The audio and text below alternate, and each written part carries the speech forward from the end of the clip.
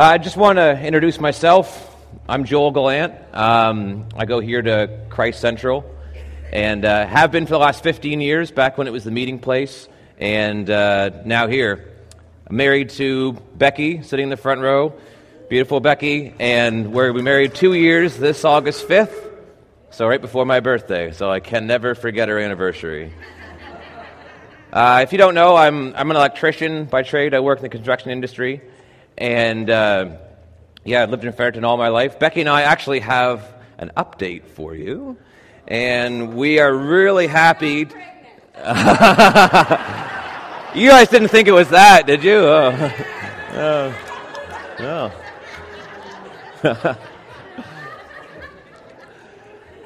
No, I can see how you'd think that. I didn't even plan that out that way, no. No, in the fall, since Canada Day, I guess, Becky and I have really been feeling God call us just to kind of change things up a little bit. Jeremy and Ann had a prophetic word over us at the conference that was just movement. And while we don't feel like we're physically moving place to place, we really do feel like Fredericton is where we're called to for the foreseeable future. We've been really feeling God's call in our life to move into youth. And so in the fall, Becky and I will be heading up Fuel. And we're really excited to do that. We were noticing as we were talking about it, we had a vision for it, and we were like, well, maybe we should think more about it. And then we kept saying, we're just talking about it. But then one day Becky's like, I was just thinking about a really great kickoff event for Fuel that we could have. And I was like, yeah, you know what? I was thinking about the first couple months of talks for Fuel. And we were like, maybe we should do more than think about it. So Becky, for you who don't know, she's a teacher. She's a high school English teacher. But this year and last year, she's been at Bliss Carman Middle School. And so Becky, is an excellent teacher. She also has her master's in counseling, so she brings just a whole lot of skills that are really valued when you're talking about guiding the next generation. And we've both done youth work before, Becky at Brunswick Street, and I've done Fuel here in the past. And I bring about 15 years of having an incredibly deep and loud voice, so probably just as much an asset, right? But we've really been shaped by excellent youth work, and Mark Cipher was a big impact on our lives at Brunswick Street, and Christy Short, Joe and Angela, my mom and dad, Gary and Barb Gallant, when they were doing the youth here. And so we really feel just called. And so if you want to pray for us, that'd be great. We just want some prayer for the team that God wants to raise up around us. Because we're not building towards us kind of thing, we're building towards what God wants to do. And so we don't want to see us just kind of moving in here and then in a couple years maybe moving out and then it falling apart. We want to see people catch the vision, pretty much for what Brent's preach was about last week, so that the next generation may know. We want to catch people up in that vision so that they can bring the next generation up, and so on. So if you want to pray for our team, that vision, and just that we would grow. We don't want to, we're fine with meeting with a couple of people, but we want to reach a lot of people and show them about just the greatness of God and His love for them. If you could pray for us, we'd love it. This morning, though, I want to talk about Psalm 27, and I'll give a little bit of context for it, and then I'll read it, and we'll pray and dig into it. So this was a psalm written by David, who was a king of Israel, although it wasn't written by him when he was a king of Israel. It's not exactly clear when it was written, but the kind of two big ideas are maybe it was written when he was hiding from Saul. So after God removed his anointing from Saul and Saul was chasing David, wanted to kill him, maybe it was written then, or maybe after a big battle or before a big battle. So pretty general things for David because he was always in a battle, it seemed. But David was looking to God in this psalm amidst a lot of chaos. And so we're going to read it, and you'll see what I mean. And we read about how David placed the presence of God at the top of his priority list. And so this morning, we're not so much going to do a dissection of verse by verse by verse by verse, but really we're going to observe the text, and we hold the Word of God high, but we want to gain some insight into a biblical principle this morning. And so that principle is living and worshiping in the presence of God. And so I'm going to just put the verse here up on the screen, and we'll read it, and we'll begin. The Lord is my light and my salvation. Whom shall I fear? The Lord is the stronghold of my life. Of whom shall I be afraid? When the wicked advance against me to devour me, it is my enemies and my foes who will stumble and fall. Though an army besiege me, my heart will not fear. Though war break out against me, even then I will be confident. One thing I ask from the Lord, this only do I seek, that I may dwell in the house of the Lord all the days of my life, to gaze on the beauty of the Lord and to seek him in his temple. For in the day of trouble he will keep me safe in his dwelling. He will hide me in the shelter of his sacred tent and set me high upon a rock. Then my head will be exalted above the enemies who surround me. At his sacred tent I will sacrifice with shouts of joy. I will sing and make music to the Lord. Hear my voice when I call, Lord. Be merciful to me and answer me. My heart says of you, seek his face. Your face, Lord, I will seek. Do not hide your face from me. Do not turn your servant away in anger. You have been my helper. Do not reject or forsake me, God my Savior. Though my father and mother forsake me, the Lord will receive me. Teach me your way, Lord. Lead me in a straight path because of my oppressors. Do not turn me over to the desire of my foes, for false witnesses rise up against me, spouting malicious accusations. God, we want to come to you this morning. God, we pray that you would give us your Holy Spirit, God, to make your word alive to us today. God, give us the wisdom to apply this to our lives. Jesus, I pray you would help us to recognize that you have goodness for us, God, and we have favor in your eyes because we're your children. God, I just pray that this would be an encouraging word, God, that it wouldn't be a heavy word, God, but you would just encourage us by your Spirit. Amen. Oh, I missed part of the thing. Wouldn't that be the way it goes?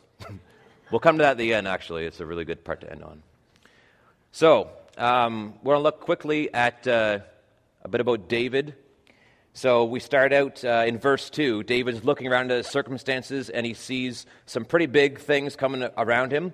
Evildoers assailing him, an army encamps against him, war rising up against him.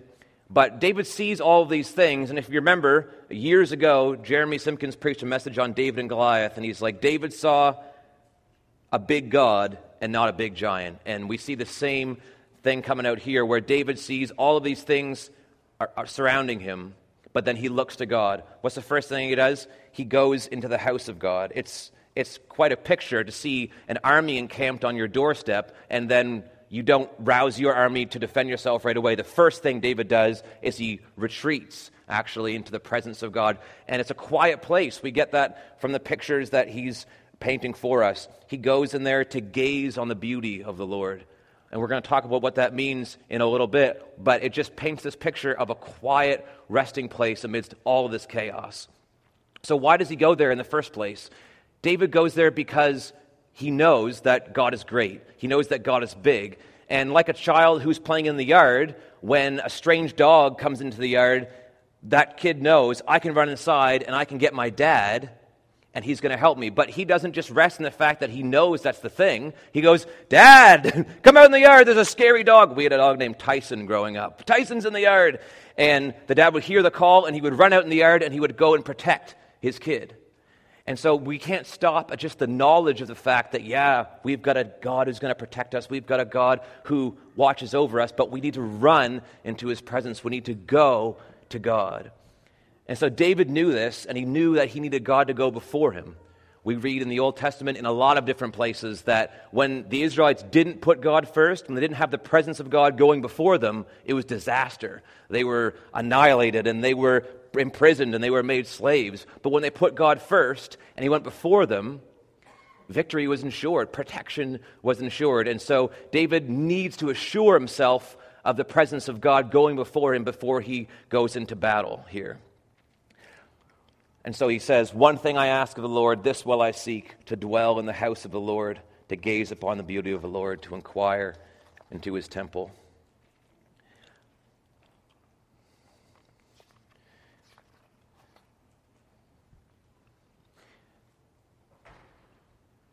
So not only do we have a great need for God, but God actually has a strong desire for us to be in his presence.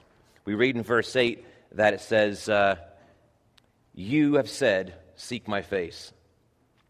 And the Hebrew word here for seek is kind of using a plural sense. It's a word called bakash, which means to seek in all kinds of ways, kind of from the depths of your heart, from every part of your life.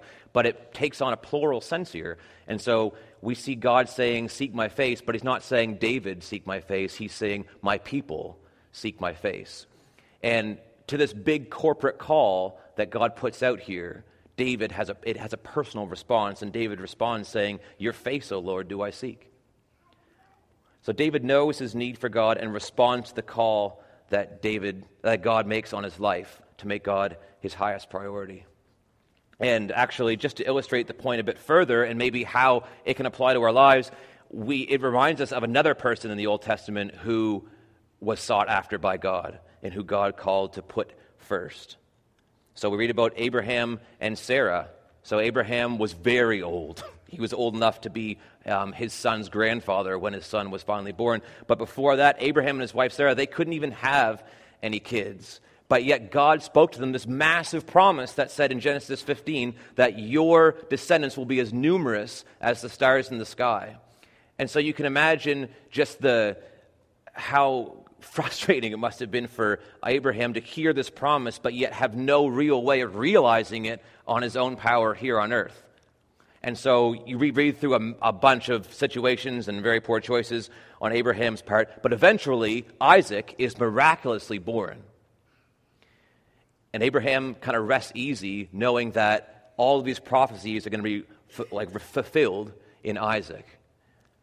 And we read about Abraham's just strong affection for Isaac in it. And then all of a sudden, during Isaac's childhood, God commands Abraham, says, go up onto a mountain that I'll choose for you. Go up there and sacrifice your son as a burnt offering.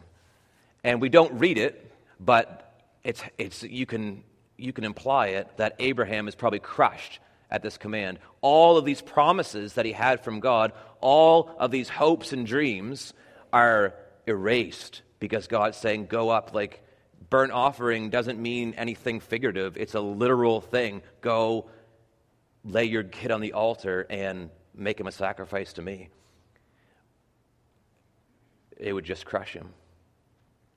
But despite his pain, Abraham obeyed God and made his way to the mountain.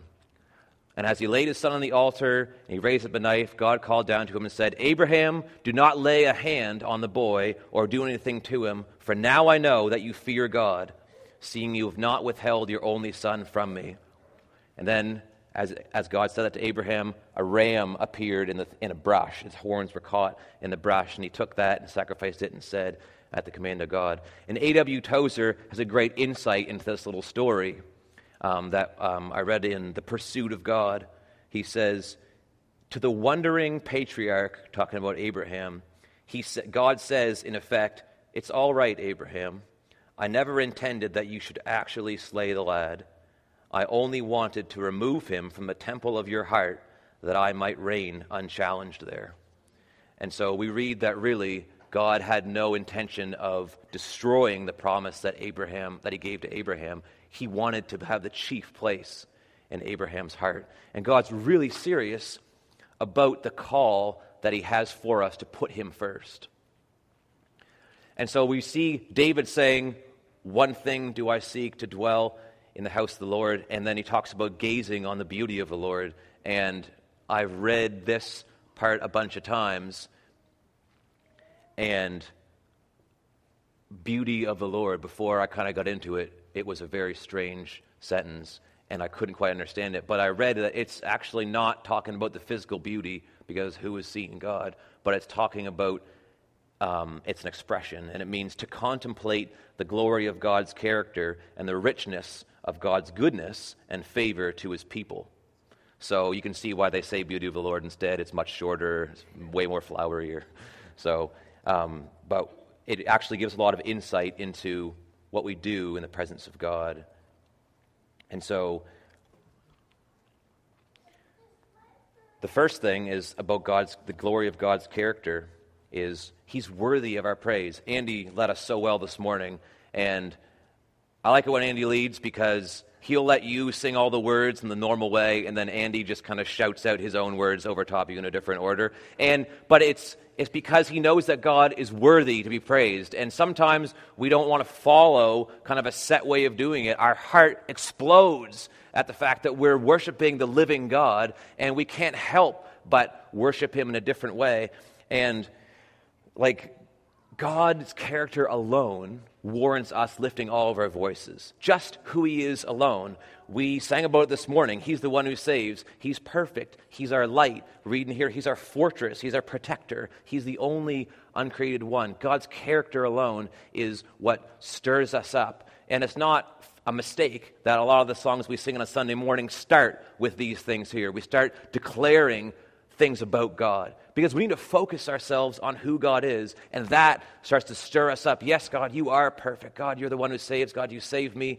Thank you, Jesus. And what's more is it's not just the character of God that builds us up, but it's that he's good to us. He shelters and he protects us. He'll never leave us. His love endures forever. And he loves us in the very best way because he is the one who created us. Becky and I have talked about this a lot, how really when God was bringing us together before we were married, God really spoke to us in ways that he knew would speak to us the most. And so if you get to know us, you can kind of find out what those things are. But it just blows your mind that God says, you know what, I created you and I know everything about you, and the way that I'm going to show my love to you is the way that it's best for you. And so when God calls us to put him above other things, like he called Abraham to do, he's not looking to turn our life into drudgery. My mom used to say, I'm afraid that if I commit my life over to God, he's going to send me away to be a missionary in Africa, and I don't want to go to Africa. But that's not God's heart. That's not God's heart. He's not waiting for you to turn over your most cherished things on earth and make your life miserable. But we read in 1 Corinthians that no eye has seen, nor ear has heard, nor heart of man imagined what God has prepared for those who love him. And when we trust God and we put him in the throne of our hearts above everything else, we don't have a guarantee that we'll get what we want, but we do have a guarantee that we'll get what is best for us. And so David knows these things. We can read it in the psalm. And then I love how David brings it together. I'm not very good at clicking the clicker. David just does it.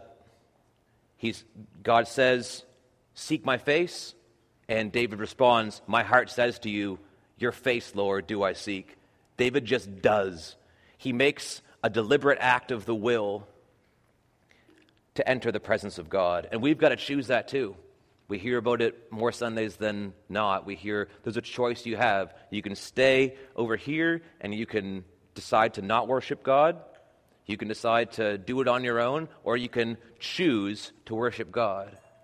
And it's not just something we've made up because it sounds nice, but it's actually read about in the Bible that David says, your face, Lord, do I seek. David heard God's invitation. We hear God's invitation, and we choose to be with God, or we choose not to. And it's not always easy to make that choice. I mean, we have 1,000 things spinning out of control. You might think that this morning, there's kids running around, and you're like, oh my goodness, how can I concentrate on God? But that's a value right here. We want kids to grow up seeing people worship God. We want to see them worship God themselves. And we need to just put those distractions out of our mind for a second and say, okay, time out.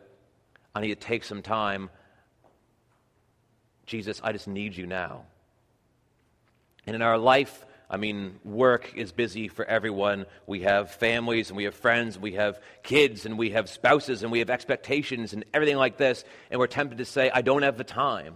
But we've got to pause, and you just got to take a minute, because you can spare a minute, and you say, God, would you hide me in your shelter? God, would you teach me your ways, restore my soul? It only takes a minute. And soon, when you take that minute, it's not like God's just going to be like, okay, nothing. God responds to us in his presence. When we go into his presence, he speaks to us. And Becky has a great illustration about this idea of having a value and knowing your value, and then what you do after that. So it's an idea, it's kind of like a tennis player. They're putting their weight on their back foot, and then they're going to come forward and they're going to take a big smash. But you can't really do that from standing right here. You don't have very much power. And so when you're on your back foot, when you establish value of God's presence and how important that is and how he calls us to it, we're establishing that value on our back foot, and it's enabling us to come forward and do it. It's enabling us to come forward and apply this to our life. So it's not enough just to know about God's goodness. It's not enough just to have a knowledge of his presence, but we want to be in his presence. And this morning, Andy led us well into that. And when we were singing that song, we have found our hope, his love endures. Like, those are times when you just know that the presence of God is here. I mean, the presence of God goes before us anywhere, but it's a tangible sense of God's presence, and we love to be there. And so sometimes it can be maybe we're not used to being in the presence of God. You know, I'm a Martha. If any of you are Marthas, we like to do a lot. And so when you're in the presence of God, sometimes you're like, okay, next song.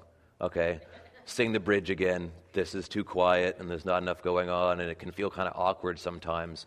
But really, we need to learn to linger in God's presence, and why, what we do there. I want to talk about that a little bit. So one of them is we can just reflect on God. And so salvation, we can reflect on that. Once we were not a people, now we're a people. Once we were in the kingdom of darkness, now we're in the kingdom of light. God, you're so good to me. God, you move me. God, you gave my life a purpose. God, you gave me an eternity. And we can think about our identity now in Jesus. Because of Jesus' death and resurrection, we're a new creation. The old is gone. The new has passed away. I mean, that's just not something we say. We live it. You know, it's a good truth. It's good news. God, you're merciful.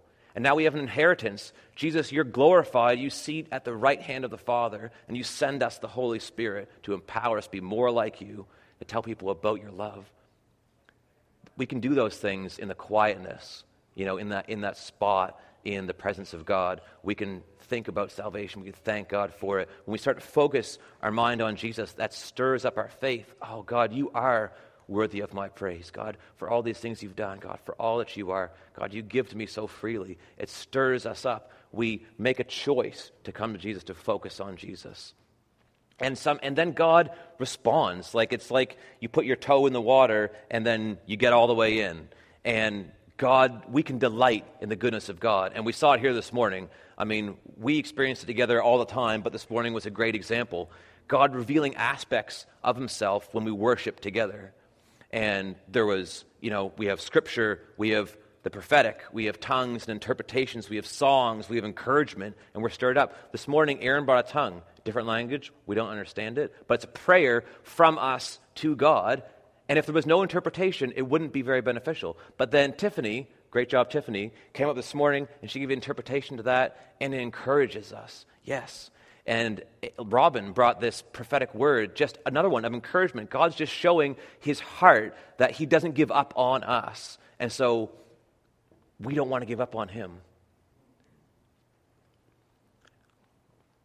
And when these things happen, it stirs us up. Sometimes we'll be in worship, and it's not all the time, but I can remember at one time we were at Green Hill Lake Camp, and everyone had this massive dance party, and even Kevin was bouncing. And sometimes God stirs us up to laughter, and that's okay.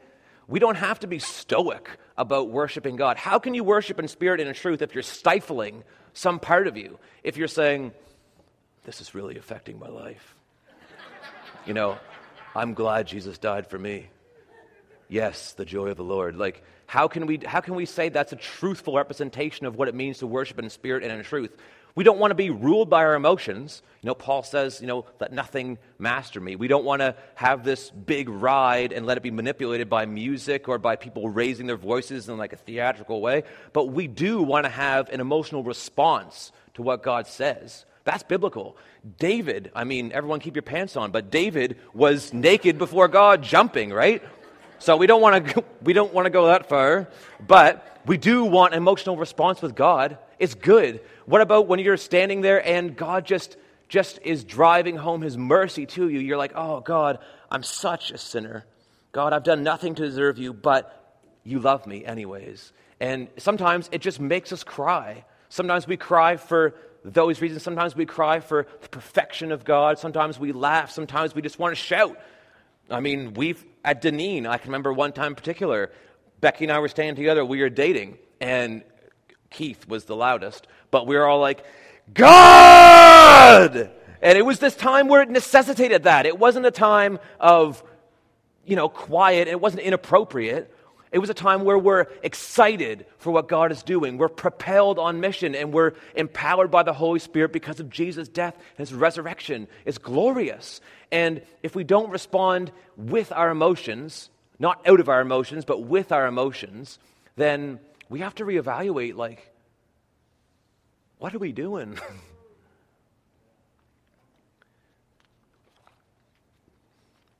And it's really tough when you're a Martha, like I was saying before, like me, where lingering in the presence of God. So sometimes we shout. Other times it's quiet.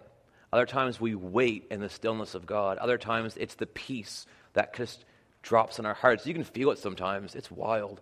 Like at the conference, it was these rooms, right? At the conference, it was amazing. It wasn't a show. We didn't have enough money to put on a show. But the presence of God was there. People's lives were changed. It wasn't flashy. There was no lights. Lou wasn't like an overly theatrical person. She just led us into the presence of God, and people's lives were changed. And if you stood there in the quiet, you just knew that God was with us. And so Robin's word really should encourage us. Don't give up seeking God. Like she said, don't give up. If you failed before, don't give up. And so we don't want to give up seeking God. Sometimes we can get out of the habit. Sometimes we can kind of fall to the wayside. But let's not give up. God's love doesn't give up. His enduring love pursues us.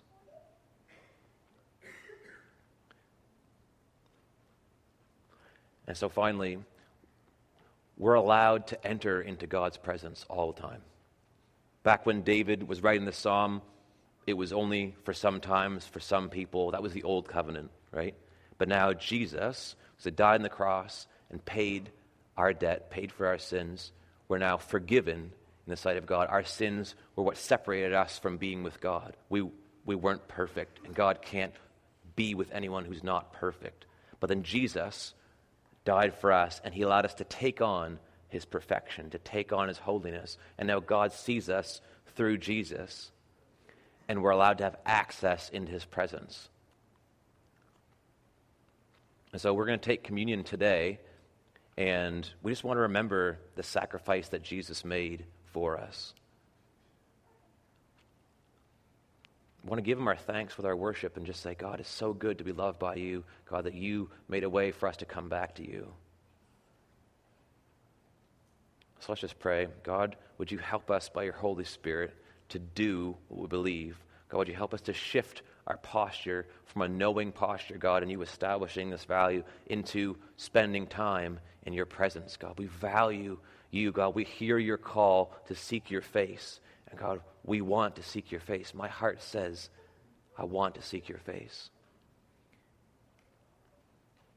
God, would you just increase our desire for you? Would you make it insistive like David's was? David insisted on being in your presence. God, make me like that. Make us like that. God, would you continue just to reveal more parts of you in worship, God? We want to know the depth of who you are, God. We want to know new things about you, Jesus. We want your word to be made alive to us, God. We want to encourage us, God, and to build us up. God, we want to propel us to mission. God, you're so good to us. Jesus, we thank you for what you've done, God, that we come back to relationship with you. Thank you, God. Amen.